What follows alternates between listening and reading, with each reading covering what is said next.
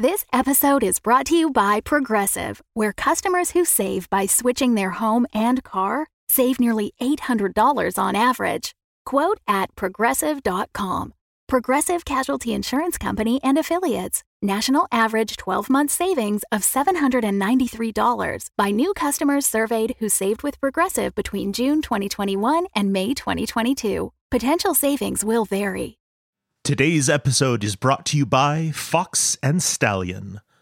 Fox and Stallion is a Victorian mystery comedy fiction podcast about the best detective team on Baker Street. No, not that one. Season 2 will be airing in 2024 and is currently crowdfunding through May 1st. They have stickers, personalized in-universe thank you letters with wax seal, calligraphy, and all of it, and even a tier where they solve a mystery that you send them. They do want me to note Fox and Stallion cannot guarantee the solving of any mysteries, but they will try their absolute hardest for 3 to 5 audio minutes. This show also has everything you could want: jewel heists, asexual detectives, lavender marriages, and a really old cat. You can find and listen to Fox and Stallion anywhere you listen to podcasts, or on their website, 224bbaker.com. That's 224bbaker.com. Silence, a Fable, by Edgar Allan Poe. Read by Clayton Fates. Directed by Jeffrey Gardner, with sound design by David Reinstrom. Produced by HeartLife NFP. To hear more, visit OurFairCity.com. And now, Silence, a Fable. "Listen to me," said the demon as he placed his hand upon my head. "There is a spot upon this accursed earth which thou hast never yet beheld, and if by chance thou hast beheld it, it must have been in one of those vigorous dreams which come like the simoon upon the brain of the sleeper who hath lain down to sleep among the forbidden sunbeams. Among the sunbeams, I say, which slide from off the solemn columns of the melancholy temples in the wilderness. The region of which I speak is a dreary region in Libya by the borders of the river Zaire, and there is no quiet there, nor silence. The waters of the river have a saffron and sickly hue, and they flow not onwards to the sea, but palpitate forever and forever beneath the red eye of the sun with a tumultuous and convulsive motion. For many miles on either side of the river's oozy bed is a pale desert of gigantic water lilies. They sigh one unto the other in that solitude, and stretch toward the heaven their long ghastly necks, and nod to and fro their everlasting heads. And there is an indistinct murmur which cometh out from among them, like the rushing of subterranean water, and they sigh one unto the other. But there is a boundary to their realm, the boundary of the dark, horrible, lofty forest. There, like the waves about the Hebrides, the low underwood is agitated continually, but there is no wind throughout the heaven. And the tall primeval trees rock eternally hither and thither with a crashing and mighty sound, and from their high summits, one by one, drop everlasting dews. And at the roots, strange, poisonous flowers lie writhing in perturbed slumber, and overhead, with a rustling and loud noise, the grey clouds rush westwardly forever, until they roll a cataract over the fiery wall of the horizon. But there is no wind throughout the heaven, and by the shores of the river Zaire there is neither quiet nor silence. It was night, and the rain fell, and falling it was rain, but, having fallen, it was blood. And I stood in the morass among the tall lilies, and the rain fell upon my head, and the lilies sighed one unto the other in the solemnity of their desolation. And all at once the moon arose through the thin, ghastly mist, and was crimson in color, and mine eyes fell upon a huge grey rock which stood by the shore of the river, and was lit by the light of the moon. And the rock was grey, and ghastly, and tall, and the rock was grey.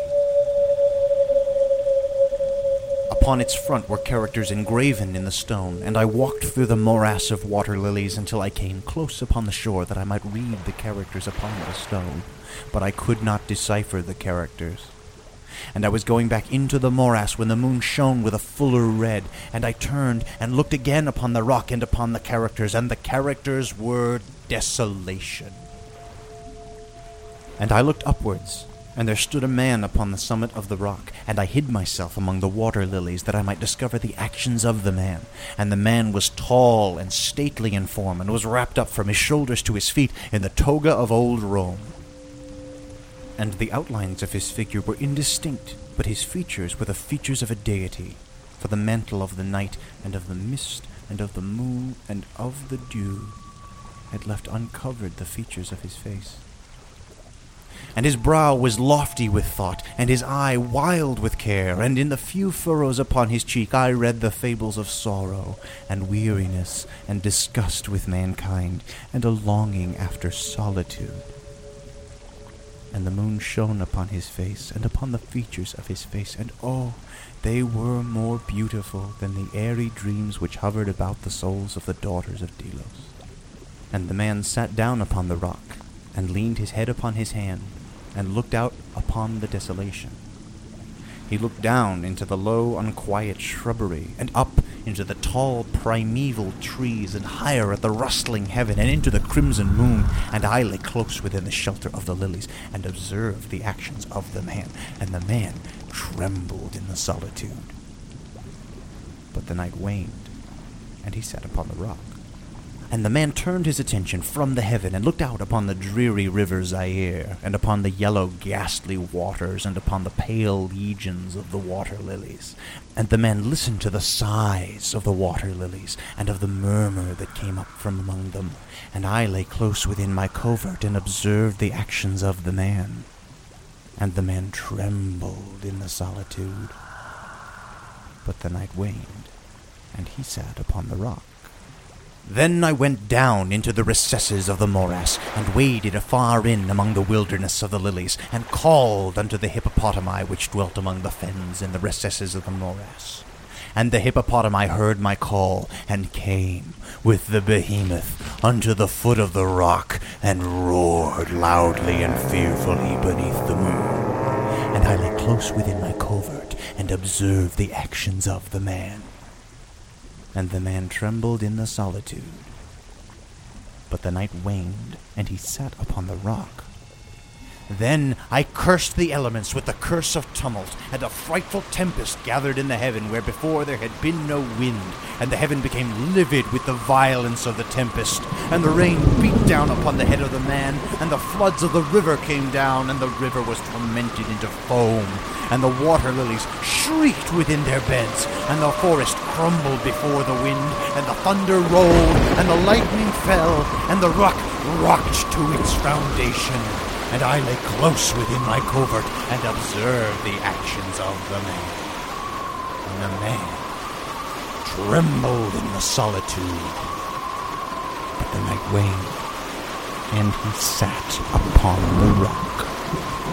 Then I grew angry, and cursed with the curse of silence the river, and the lilies, and the wind, and the forest, and the heaven, and the thunder, and the sighs of the water lilies. And they became accursed and were still. And the moon ceased to totter in its pathway up the heaven, and the thunder died away, and the lightning did not flash, and the clouds hung motionless, and the waters sunk to their level and remained, and the trees ceased to rock, and the water lilies sighed no more, and the murmur was heard no longer from among them, nor any shadow of sound throughout the vast, illimitable desert. And I looked upon the characters of the rock, and they were changed, and the characters were silence. And mine eyes fell upon the countenance of the man, and his countenance was wan with terror. And hurriedly he raised his head from his hand, and stood forth upon the rock, and listened. But there was no voice throughout the vast, illimitable desert. And the characters upon the rock were silence. And the man shuddered, and turned his face away, and fled afar off, and I beheld him no more. Now there are many fine tales in the volumes of the Magi, in the iron-bound, melancholy volumes of the Magi. Therein, I say, are glorious histories of the heaven and of the earth and of the mighty sea and of the genii that overruled the sea and the earth and the lofty heaven. There was much lore, too, in the sayings which were said by the Sibyls, and the holy, holy things were heard of old by the dim leaves that trembled around Dodona.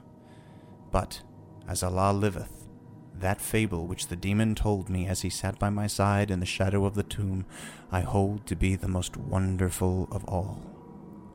And as the demon made an end of his story, he fell back within the cavity of the tomb and laughed. And I could not laugh with the demon, and he cursed me because I could not laugh.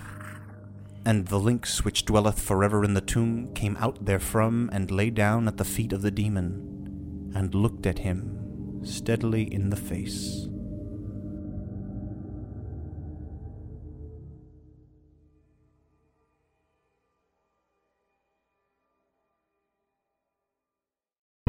The Fable and Folly Network, where fiction producers flourish. In the year 1889, there was nowhere in the world more exciting than London, England. 3 cheers for Inspector Lestrade and the bad boys of Baker Street themselves, Sherlock Holmes and Dr. John Watson! Solved by Sherlock Bloody Holmes of 221B Baker Street. Well, with any luck, we'll get a new brutal murder any day now. God, I wish. It's truly shocking you haven't solved anything in 5 years. The boys are both out of town for some case about a dog in Dartmoor this weekend. Sincerely, Martha Hudson. London's number 2 detective team just became number 1. Fox and Stallion.